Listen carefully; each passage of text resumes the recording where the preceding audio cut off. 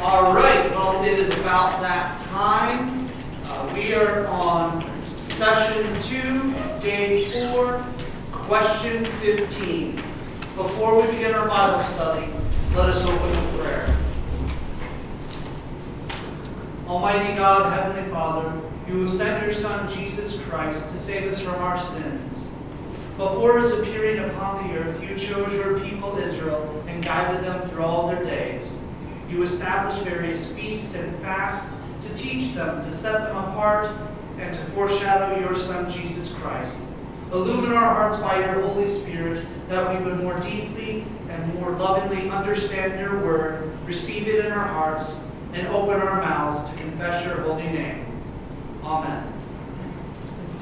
All right, so day 4, question 15. I believe Pastor Moline had said that y'all had read Hebrews 10:25. That being said, the first thing it says is read Acts chapter 2, 42 through 47. And I know that Acts is Pastor Moline's favorite Bible book. So, am I off there? You're fine. Okay. You're fine. So, Pastor. It's a good one. It's a good one? It's a good one. Well, with that endorsement, Pastor, would you read Acts chapter 2, 42 through 47? Sure. And they devoted themselves to the apostles' teaching and to the fellowship, to the breaking of the bread and the prayers. And awe came upon every soul, and many wonders and signs were being done through the apostles. And all who believed were together and had all things in common. And they were selling their possessions and belongings and distributing the proceeds to all as any had need. And day by day, attending the temple together and breaking bread in their homes, they received their food with glad and generous hearts, praising God and having favor with all people. And the Lord added to their number day by day those who were being saved. Thank you, Pastor. The question reads, does God still ask the church to worship together? Yeah. And I believe you had read Hebrews last time, which talks about not neglecting coming together.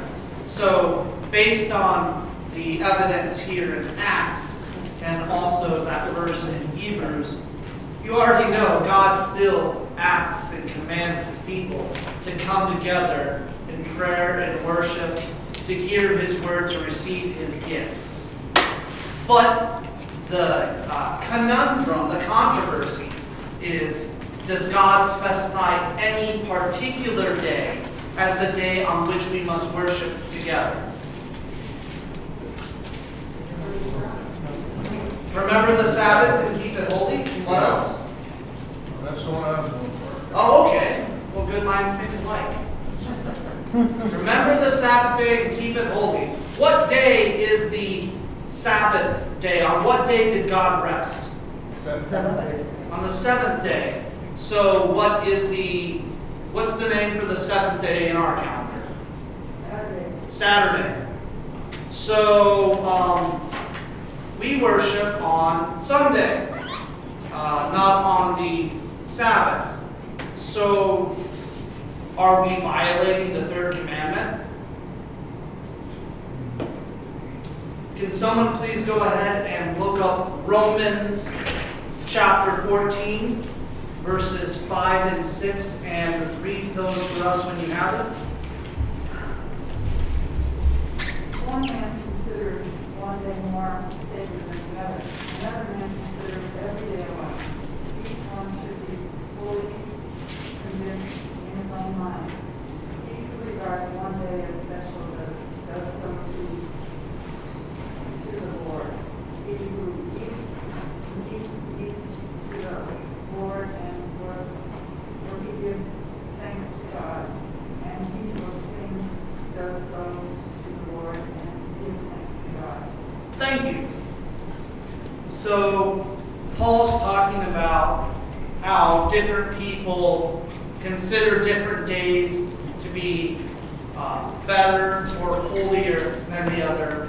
But one of the key things that he says is each one should be fully convinced in his own mind. And then he continues, the one who observes the day observes it in the honor of the Lord. The one who's fully convinced in his mind.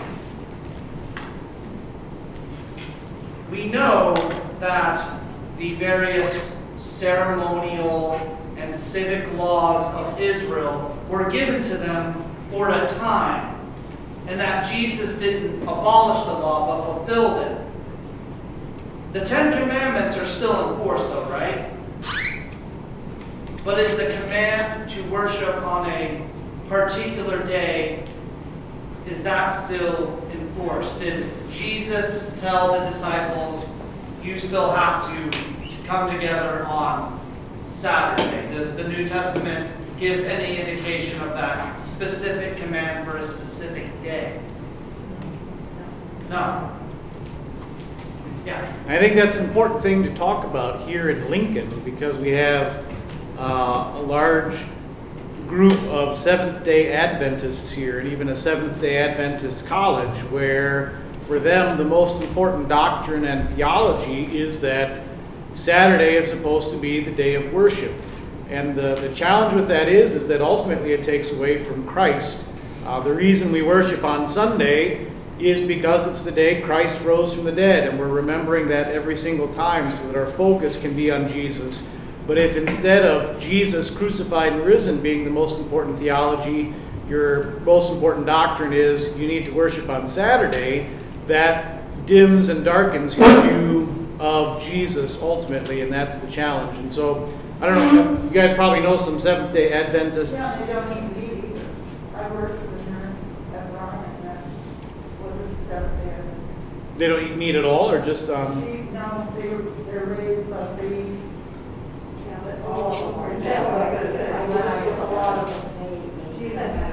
They're very focused on a healthy lifestyle, and it's not required, but it is heavily recommended and endorsed that if you can, you should strive towards a vegetarian lifestyle, because among other things, that's how it was in the garden. So again, that takes away from the most important theology, which doesn't matter about your diet, or, I mean, not to say you should just eat bacon and, continue to grow like me, but the most important doctrine is not any of these periphery things, but it is Christ crucified, risen, and that's the thing that needs to be emphasized above all others. Sorry for interrupting you. Oh, no, you're just jumping the gun. I think you pretty much just took care of day 4 for us. The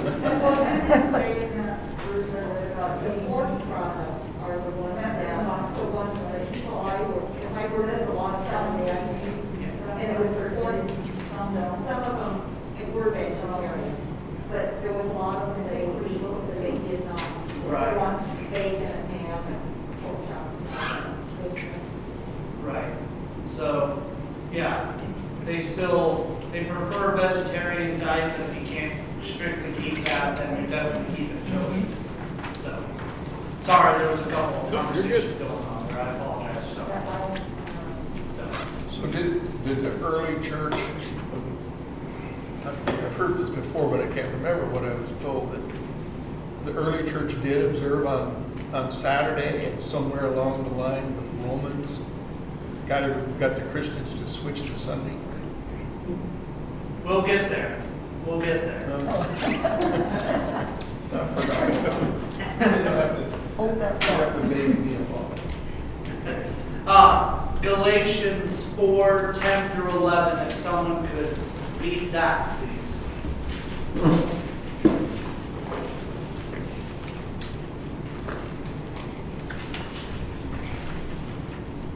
You observe days and months and seasons and years. I'm afraid I may have labored over you in vain. Oh, thank you. Yeah, that was really quick.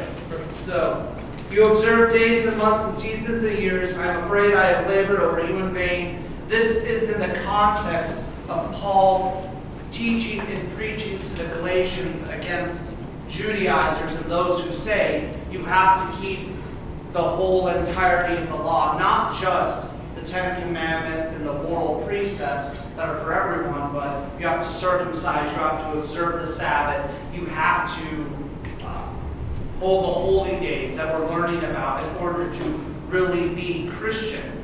Again, since Christ has come, He's fulfilled all things. So the things that were temporary and foreshadow, are we obligated to hold on to them now? They had the foreshadow, they had the preview. In Christ, we have the reality, the substance, because Christ has come. And so Paul here is exasperated because he's saying, if some of you hold to these things, have I done everything in vain? I've taught you the gospel, and we've gone over this over and over and over. You can see how Paul could be a little exasperated. Exasperated enough that the Holy Spirit inspired him to write about it. So, putting together Romans 14, let everyone be convinced in his own mind, and also what we just learned in Galatians. Is there any particular day of the week that we have to, capital H, have to worship on? No. We're getting to your question here about when did the transition happen? 17 addresses that. Why then have most Christian churches chosen to worship together, especially on Sunday? All right, let's do this a little rapid fire, shall we? If I could have someone look up Luke 24, 1 through 2, John 20, 19 through 20, and then Acts 20, verse 7. And we'll read them in the order that they're printed there, Luke, John, and then Acts. On the first day of the week, at early dawn, they went to the tomb, taking the spices they had prepared. And he found the stone rolled away from the tomb. Thank you.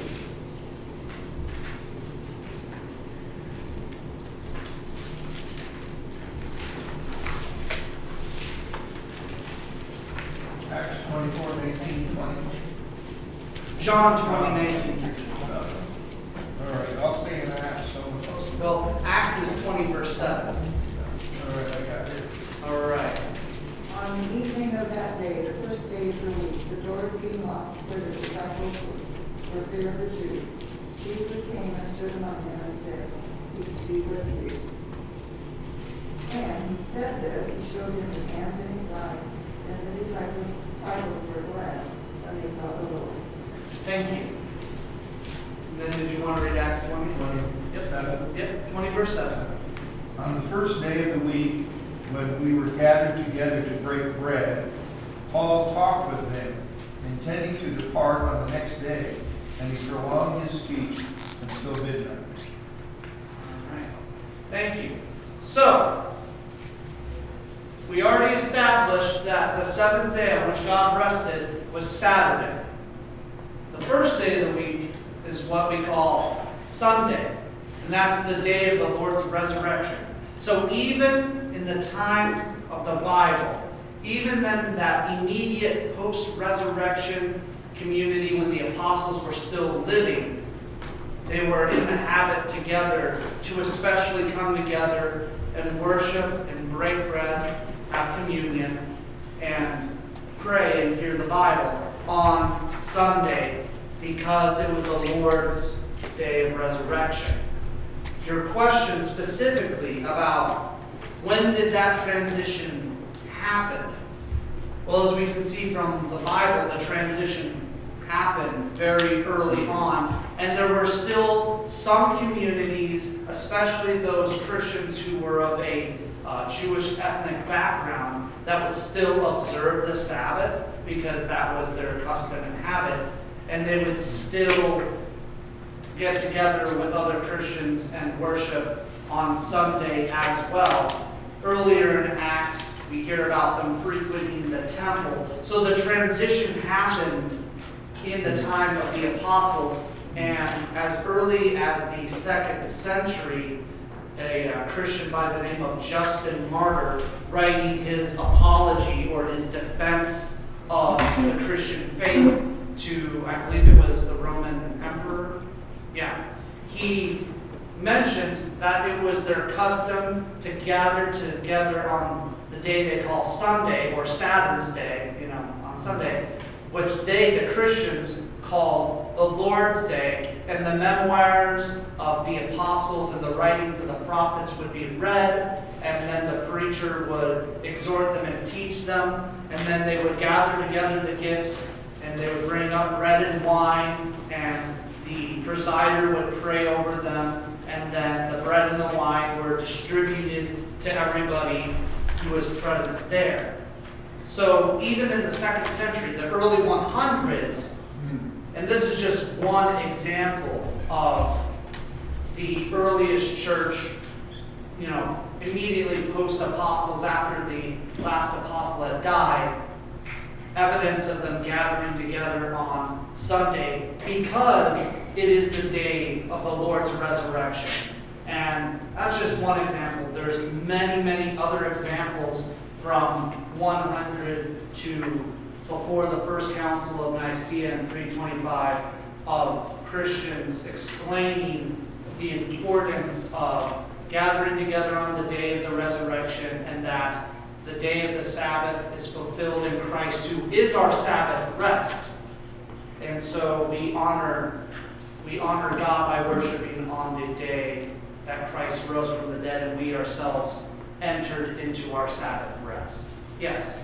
I think it's worth pointing out how big a deal that is. This is before the time when weekends were invented.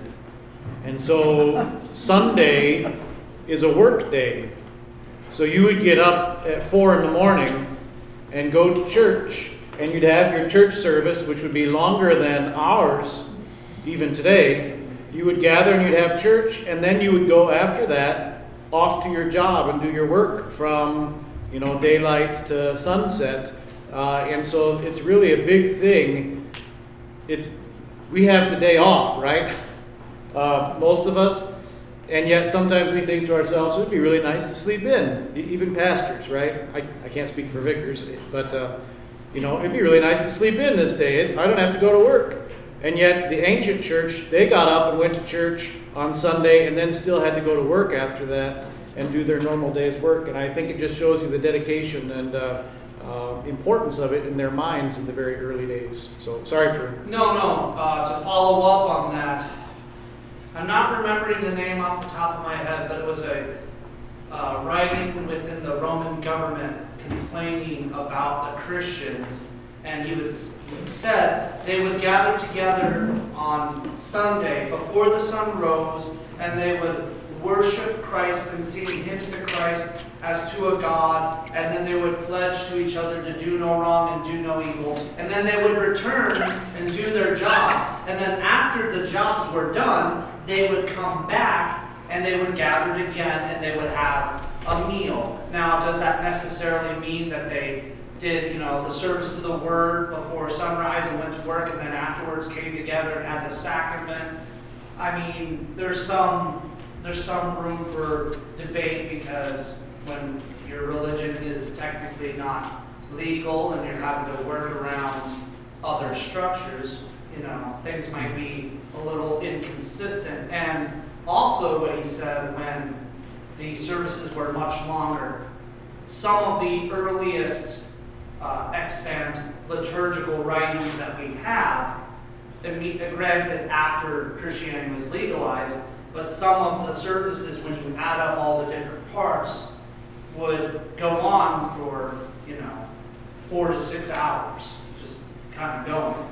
So there was a strong level of dedication, and it wasn't until, I believe it was Constantine who made Sunday a holy day, because the only days in the ancient world you really got off were holy days where you go sacrifice to the gods. And so he instituted Sunday to be a weekly holy day, and then by the time the empire was officially made a Christian state under Theodosius, it became a regular weekly day of rest, akin again to the Sabbath, but understanding that our Sabbath rest is in Christ, and it would also make good sense to allow people to go to church and not have to worry about, missing for lots of work. Now that doesn't mean if we miss church because of work that we're sinning, but it's a nice thing that we kind of helped create the weekend. So good on the church. I have a question. Yes. Well, when you talk about the ancient times, what did the Jews do if Sunday was considered a holy day? Because the Jews believed that Sabbath day was Saturday, and they didn't do anything. They didn't even cook on those days.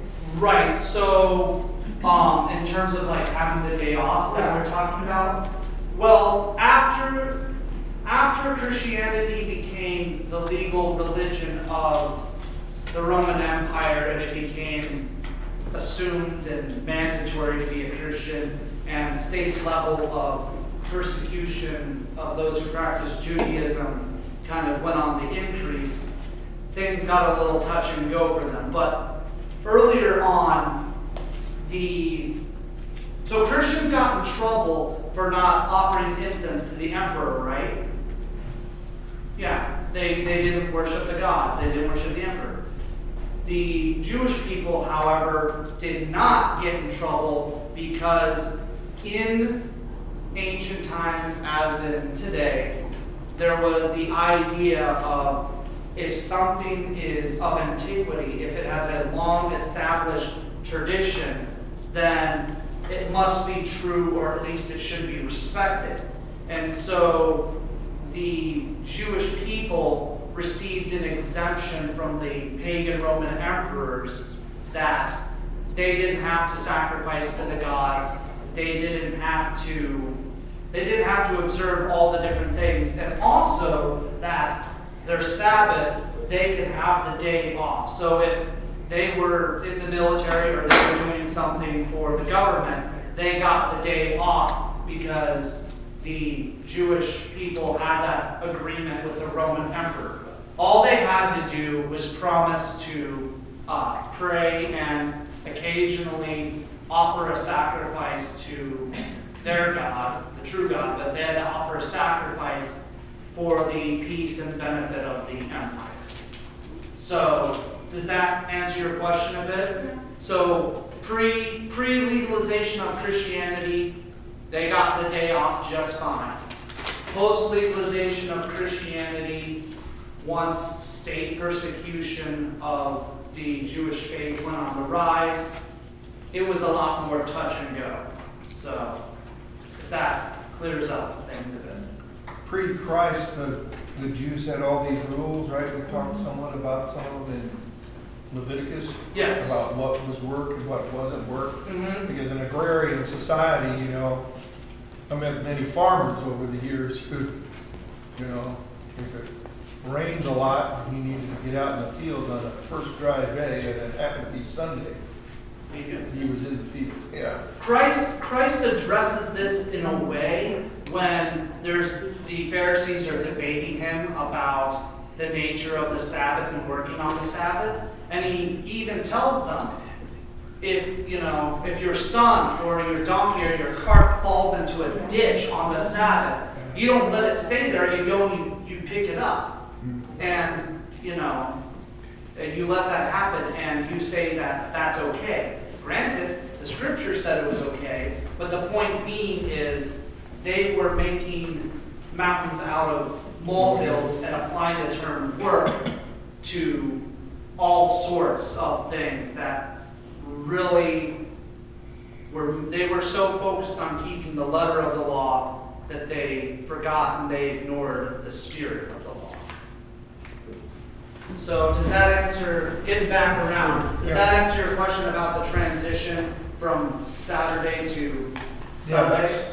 Yeah. And throughout church history, there would be groups of people that would say, no, we need to go back and we have to observe Saturday worship in order to be truly Christian, or we got to do this, because it's in the Bible. So using the example of the Seventh-day Adventists who came about in the 1800s, they are by no means the first group of Christians to break away and insist on observing the law. It's a kind of perennial issue within the history of the church.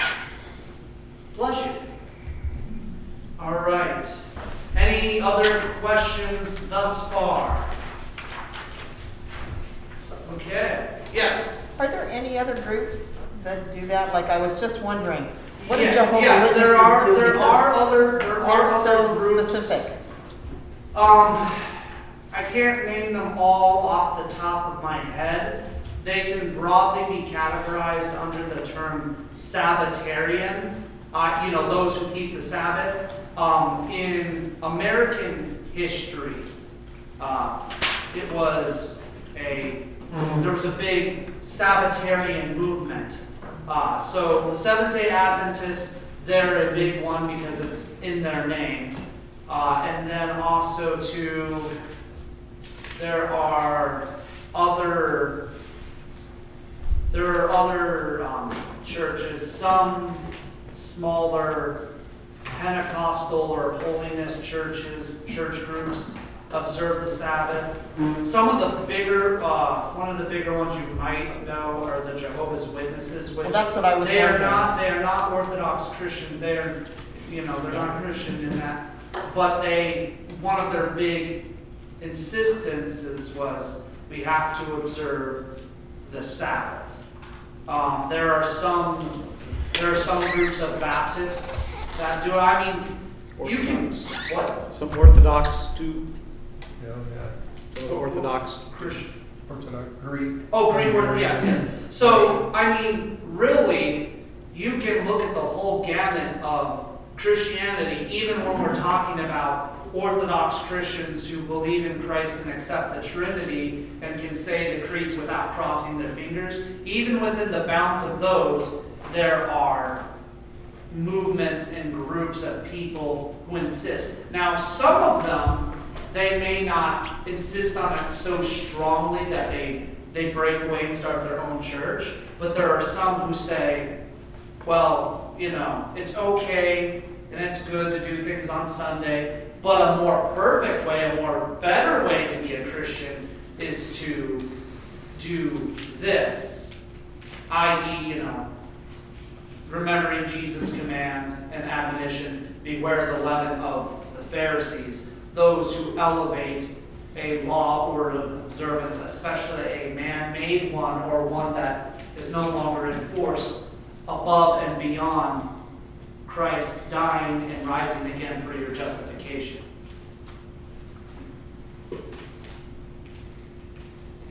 Okay. Did you want to? Because there's probably like 50 different little tiny small churches, from I think like the Strangeite sect of Mormonism to, there's just a whole bunch of them. Well, I was just wondering specifically about Jehovah's Witnesses because they're such buzzkills. So I figured they were, down. Yeah. Right. No birthdays, there's no nothing. This is it. There's no other way. Yes. So, I mean, Just curious. yep. So, you name it, there's probably somebody out there that's trying to do it. So, Okay. we're moving on to day 5. So, question 18. When do we sin against this? I don't know, it's kind of weird grammatically. When do we sin against the third commandment? So, for most of us, we might need to think back to our catechism days. We got a few catechism kids here, so maybe they can help jog. But the third commandment, as we learn it in the catechism, honor the Sabbath day by keeping it holy. What does this mean? We should fear and love God so that we do not despise preaching and his word, but hold it sacred and gladly hear and learn it. There you go. So, the third commandment, we do not want to despise or reject preaching and His Word, but we want to hold it and gladly hear and learn it. So, can you still go to church on Sunday and Wednesday and every day in the Holy Week? Can you still go to all the church services offered and break the third commandment? Yes. Yeah, Yes. because you can go to church every single day, but if you despise or reject the Word, then you are breaking the essence of what the Sabbath is for. But rather we should hear God's Word, gladly learn it, and hold it in our hearts. Let's see here. Would someone like to read John chapter 8, verse 47? He who belongs to God hears what God says. The reason you do not hear is that you do not belong to God. Thank you. And if someone can please read Luke 10, verse 16.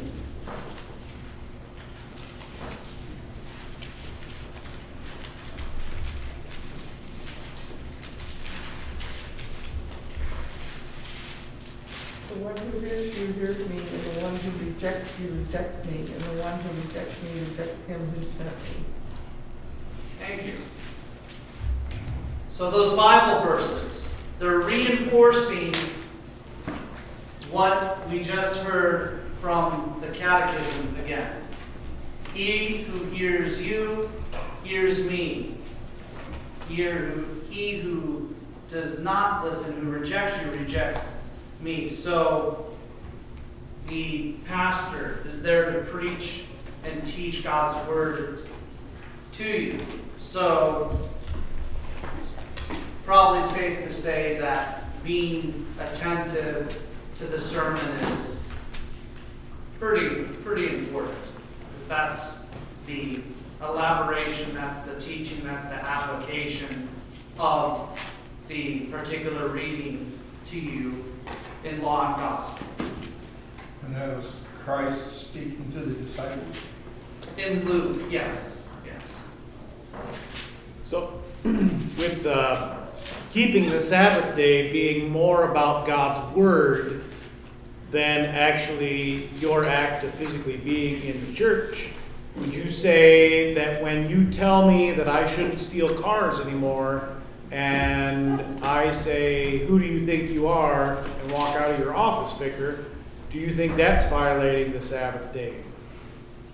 Yeah, I'd say so, because if God says, "Thou shalt not steal," and I'm admonishing you from God's Word to not steal, then and you ignore it and you go off and you go to the Mercedes dealership and get a nice ride. Only American made. Okay. I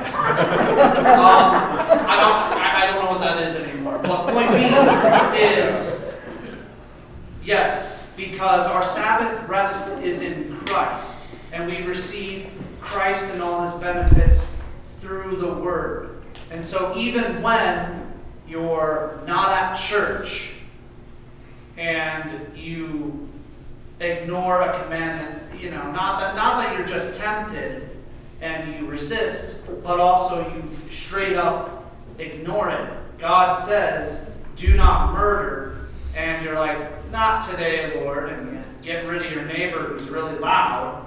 I mean, that's still a violation of the Sabbath, because Christ is your Sabbath rest. And when you sin against Christ and His Word, you're violating the Sabbath, because every day is now. It's about the Word. Exactly. And so the reason that God had put all these provisions in place to not do work was so that you would have time to hear the Word and study the Word and be in the Word.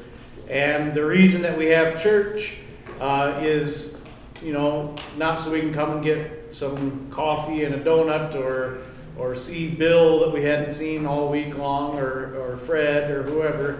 But again, the whole idea is to receive the word, and not just in the sermon and in the liturgy and in the hymns, but now as Christians, God also attaches his word to bread and wine for the Lord's Supper. He attaches his word to water, and we remember that, and we're washed in that here. And so it's all about the word, so that God can give the word to us. That's the whole purpose of the Sabbath day. And then, I mean, we talked a little bit about it. That's what the issue is with churches who say, well, we have to worship on Saturday, because it's no longer about Christ and his word. It's about, what am I doing on this day? How much work am I doing? And when we start to get into those issues, then we're taking away from the office of Jesus. So I didn't mean to interrupt you again, but... No.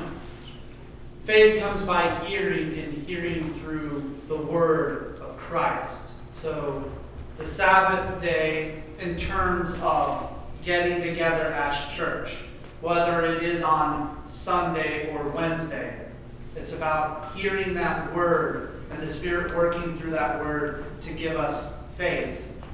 And so when we put something above that, we are, as it were, saying that we need to do something else, or we have another way to make sure that we're doing things correctly when God gives everything to us as a gift. Does that make sense? Okay. And then question 19. What does God ask of us in the third commandment? I feel like we've been reviewing this pretty in depth here, but let's hammer away. Isaiah 66 verse 2. If someone would like to read that. You know, God has this tendency of repeating things throughout the Bible. It's almost like he's consistent. It's almost like we need to hear something over and over again because, you know, we're a little thick-skulled and stubborn-hearted. Repetition is the mother of learning. That's a Russian proverb.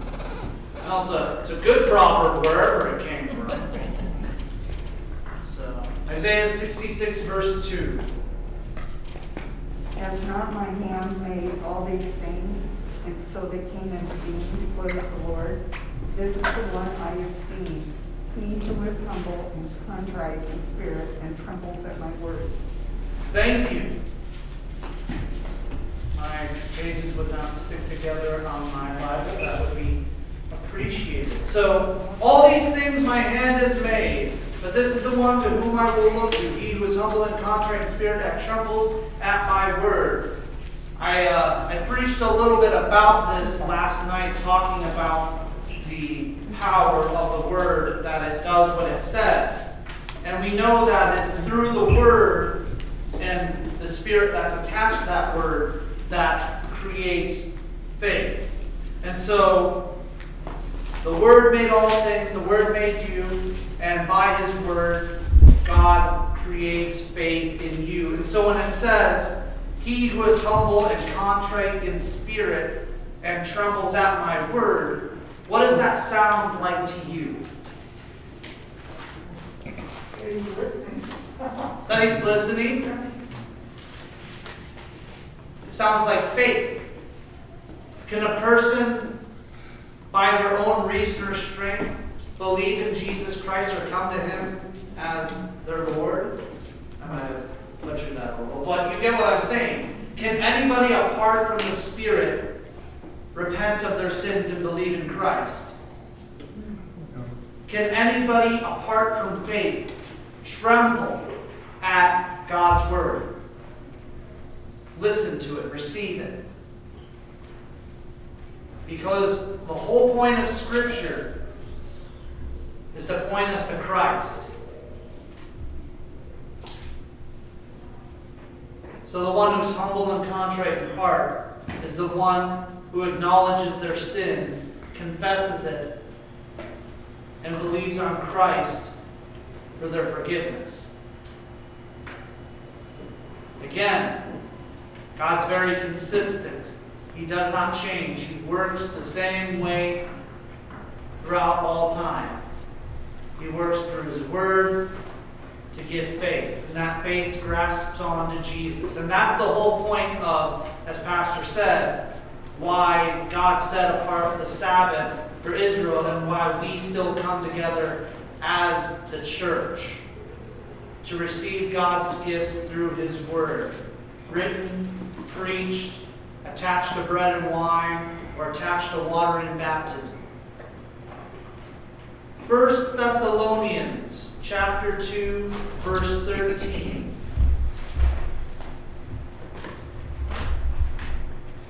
And we thank God continually because when you receive the word of God, which you have heard from us, you accept it not as the word of man, but as it actually is the word of God, which is at work in you who believe it.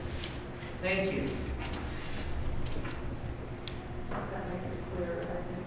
Yeah, it makes it very clear.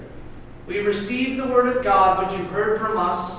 Paul is talking about himself and those who were with him who were preaching. So you hear the Word from your pastors and you receive it not as their word, as their opinion, as very nice, pious, poetic words, but as the Word of God, which is at work in you. And what is the end goal of faith?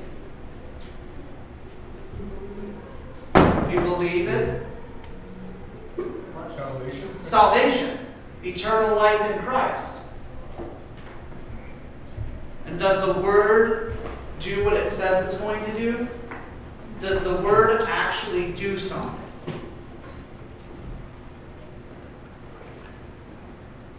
It must. It must. Why must it? Because God said it would. God said it would, exactly. So if you don't have, the Word does its job no matter what. And the Word works through law and gospel, right? The law is to reveal and condemn our sins, and that drives us to Christ and the good news of salvation in Him through His death and resurrection, right? So when the Word works faith in a person's heart, and they grasp onto that, it's working for them in a positive direction, right? Right, towards eternal life in Christ Jesus. Now, we also heard recently the parable of the sower who casts his seed, and some seed falls on rocky ground, and some seed is, grows up and is choked by thorns or eaten away by birds. So when a person hears the Word of God, hears that they are a sinner, hear that Christ has died for them, and they don't receive it as the Word of God, they don't have faith. Is the Word not working? Is it useless? No. The Word is still doing its work, but the Word doesn't have any positive effect. If someone doesn't have faith, and that faith that, that trusts and holds on to God's promises, are God's promises going to do any good for them if they don't believe in it? No. Yes? You can almost go with was it the sermon last week about the seed falling on the different ground? And Exactly. it just tied right into the sermon. It does. It's like God is logical and the Bible is interconnected. Who'd have thought? So the Word, if you don't receive it as a believer, as someone who has faith, the Word still works. It just works in a condemning manner, because without faith, it is impossible to please God. Without faith, you're not united to Jesus. And without Jesus, you have nothing. This question chapter 20, before we go on, any other questions, comments, concerns?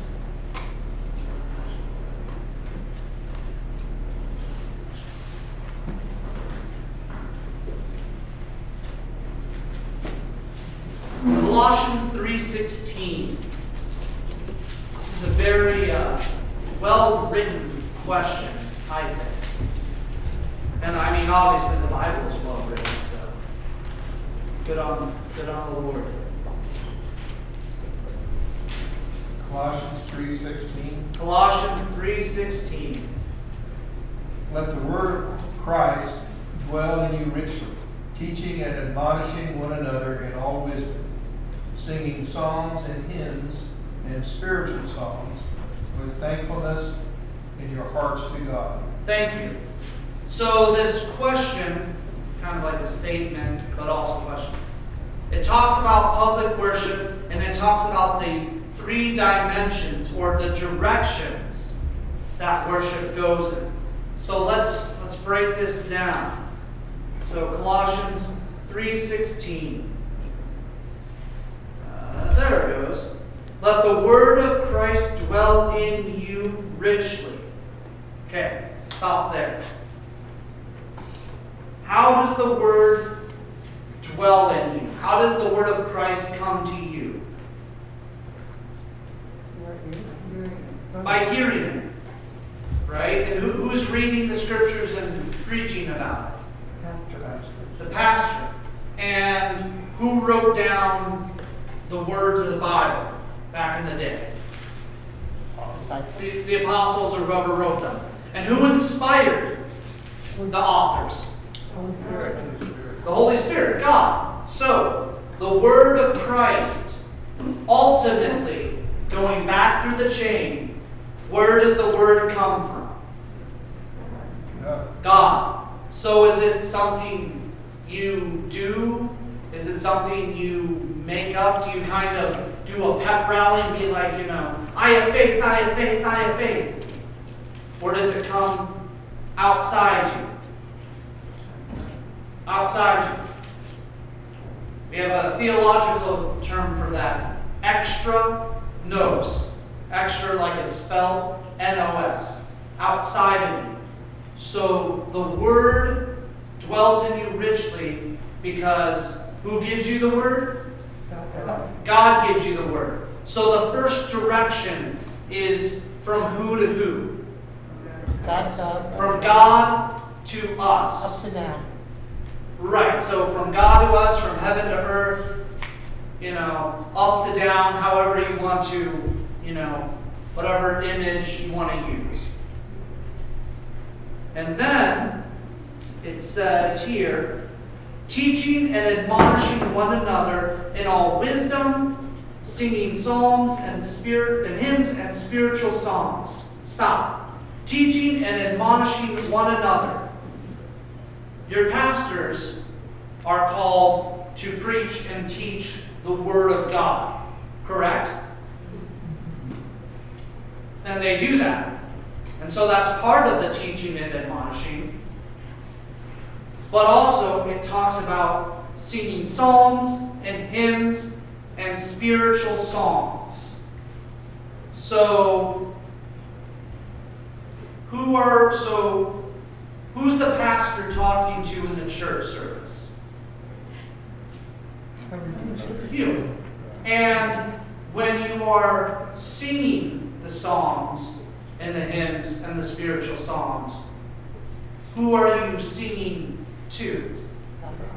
You are singing to God, but think about in the context of this part of the verse, admonishing one another. Each other. To each other. I mean, how many of you remember growing up, either from church or at your parents' knee before bedtime, remember the hymns that you grew up singing, or when you went to bed or you weren't feeling well, your parents or your grandparents or whoever would sing like a hymn, like Amazing Grace or whatever their song was. Do any of you have memories of that at all? They just told me to go to bed. But people remember the songs of their youth. There are plenty of people that when I was at the seminary before I came here, that when I would go to visit them, their memory wasn't the greatest. It was hard to track with them and keep up a conversation. But if we started saying certain prayers or Bible verses or hymns that they grew up with, they knew.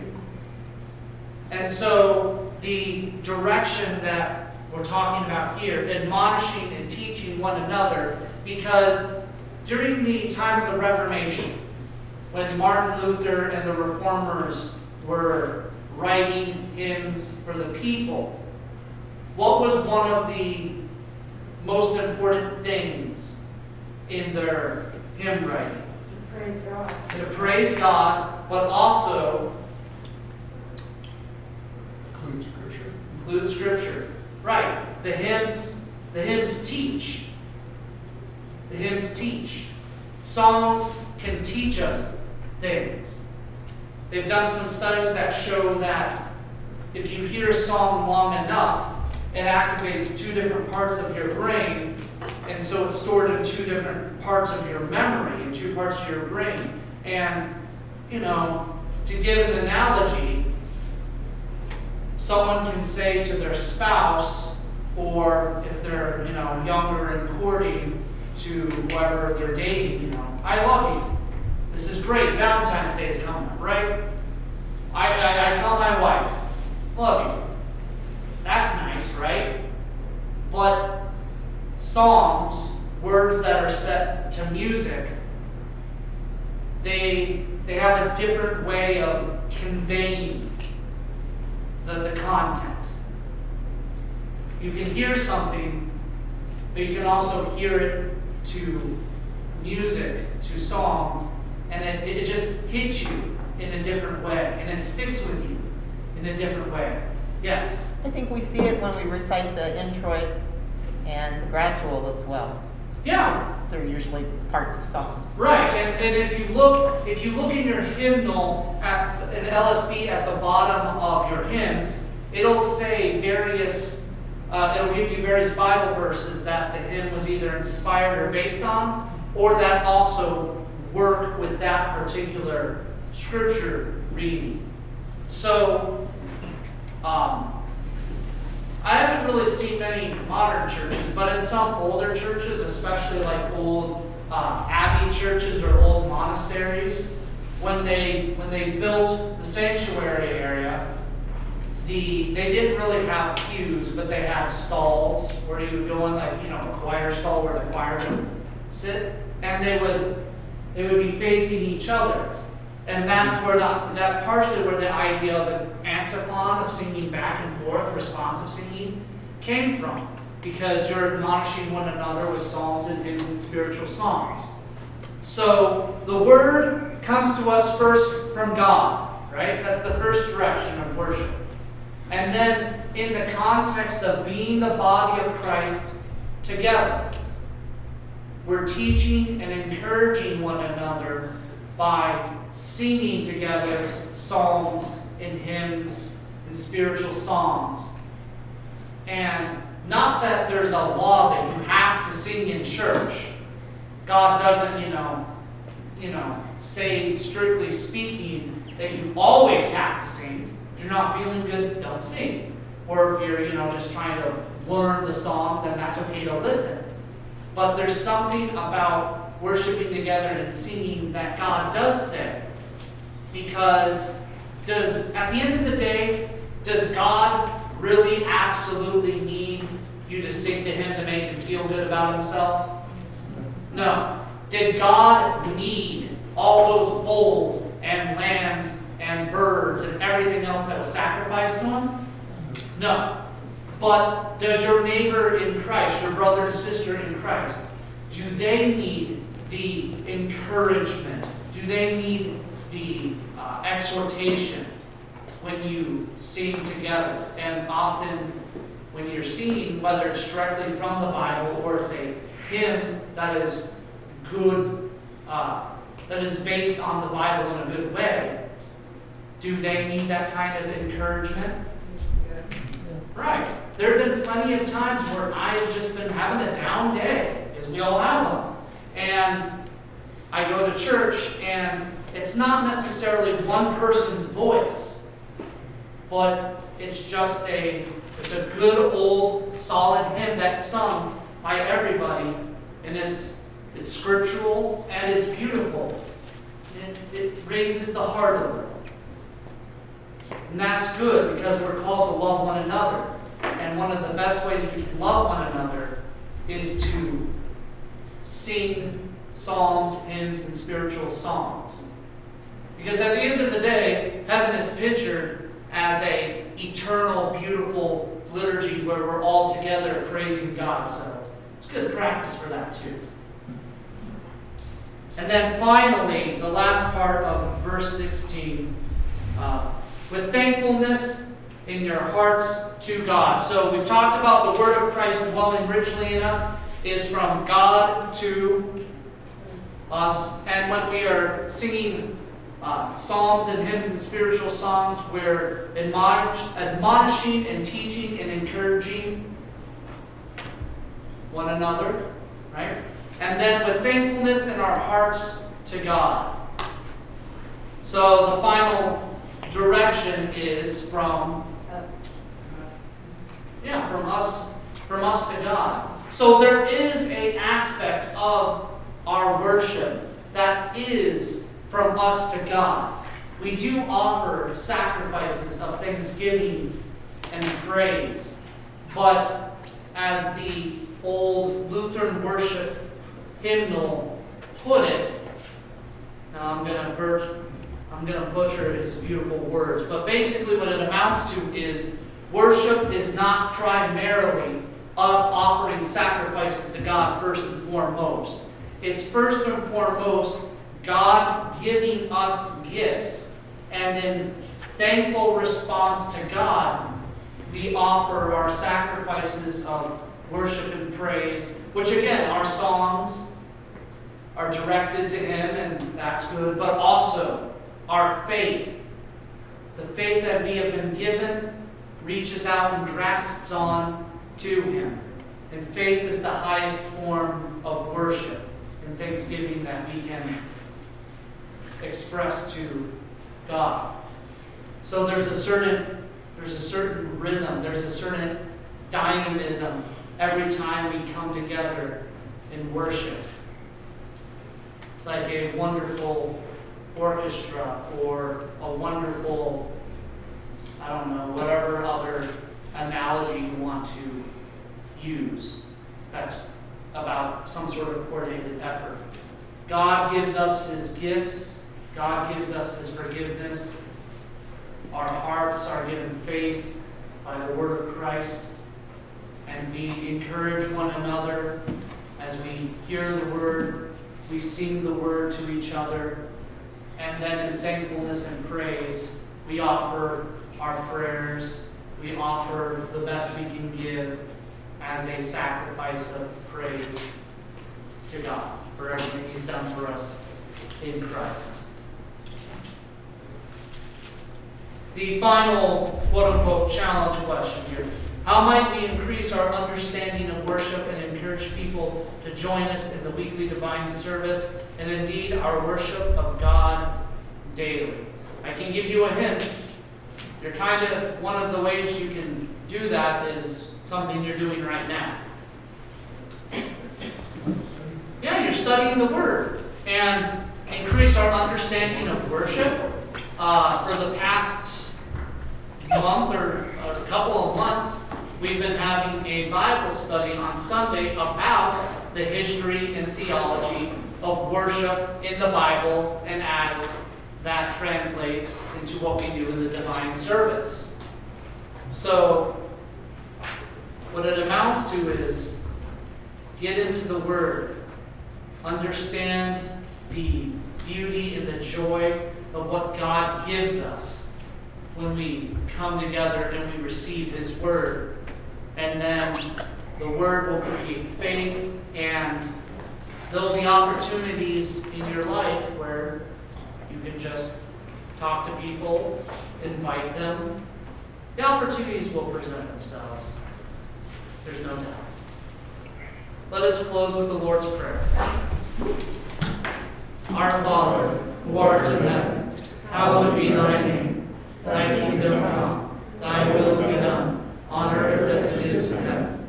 Give us this day our daily bread, and forgive us our trespasses, as we forgive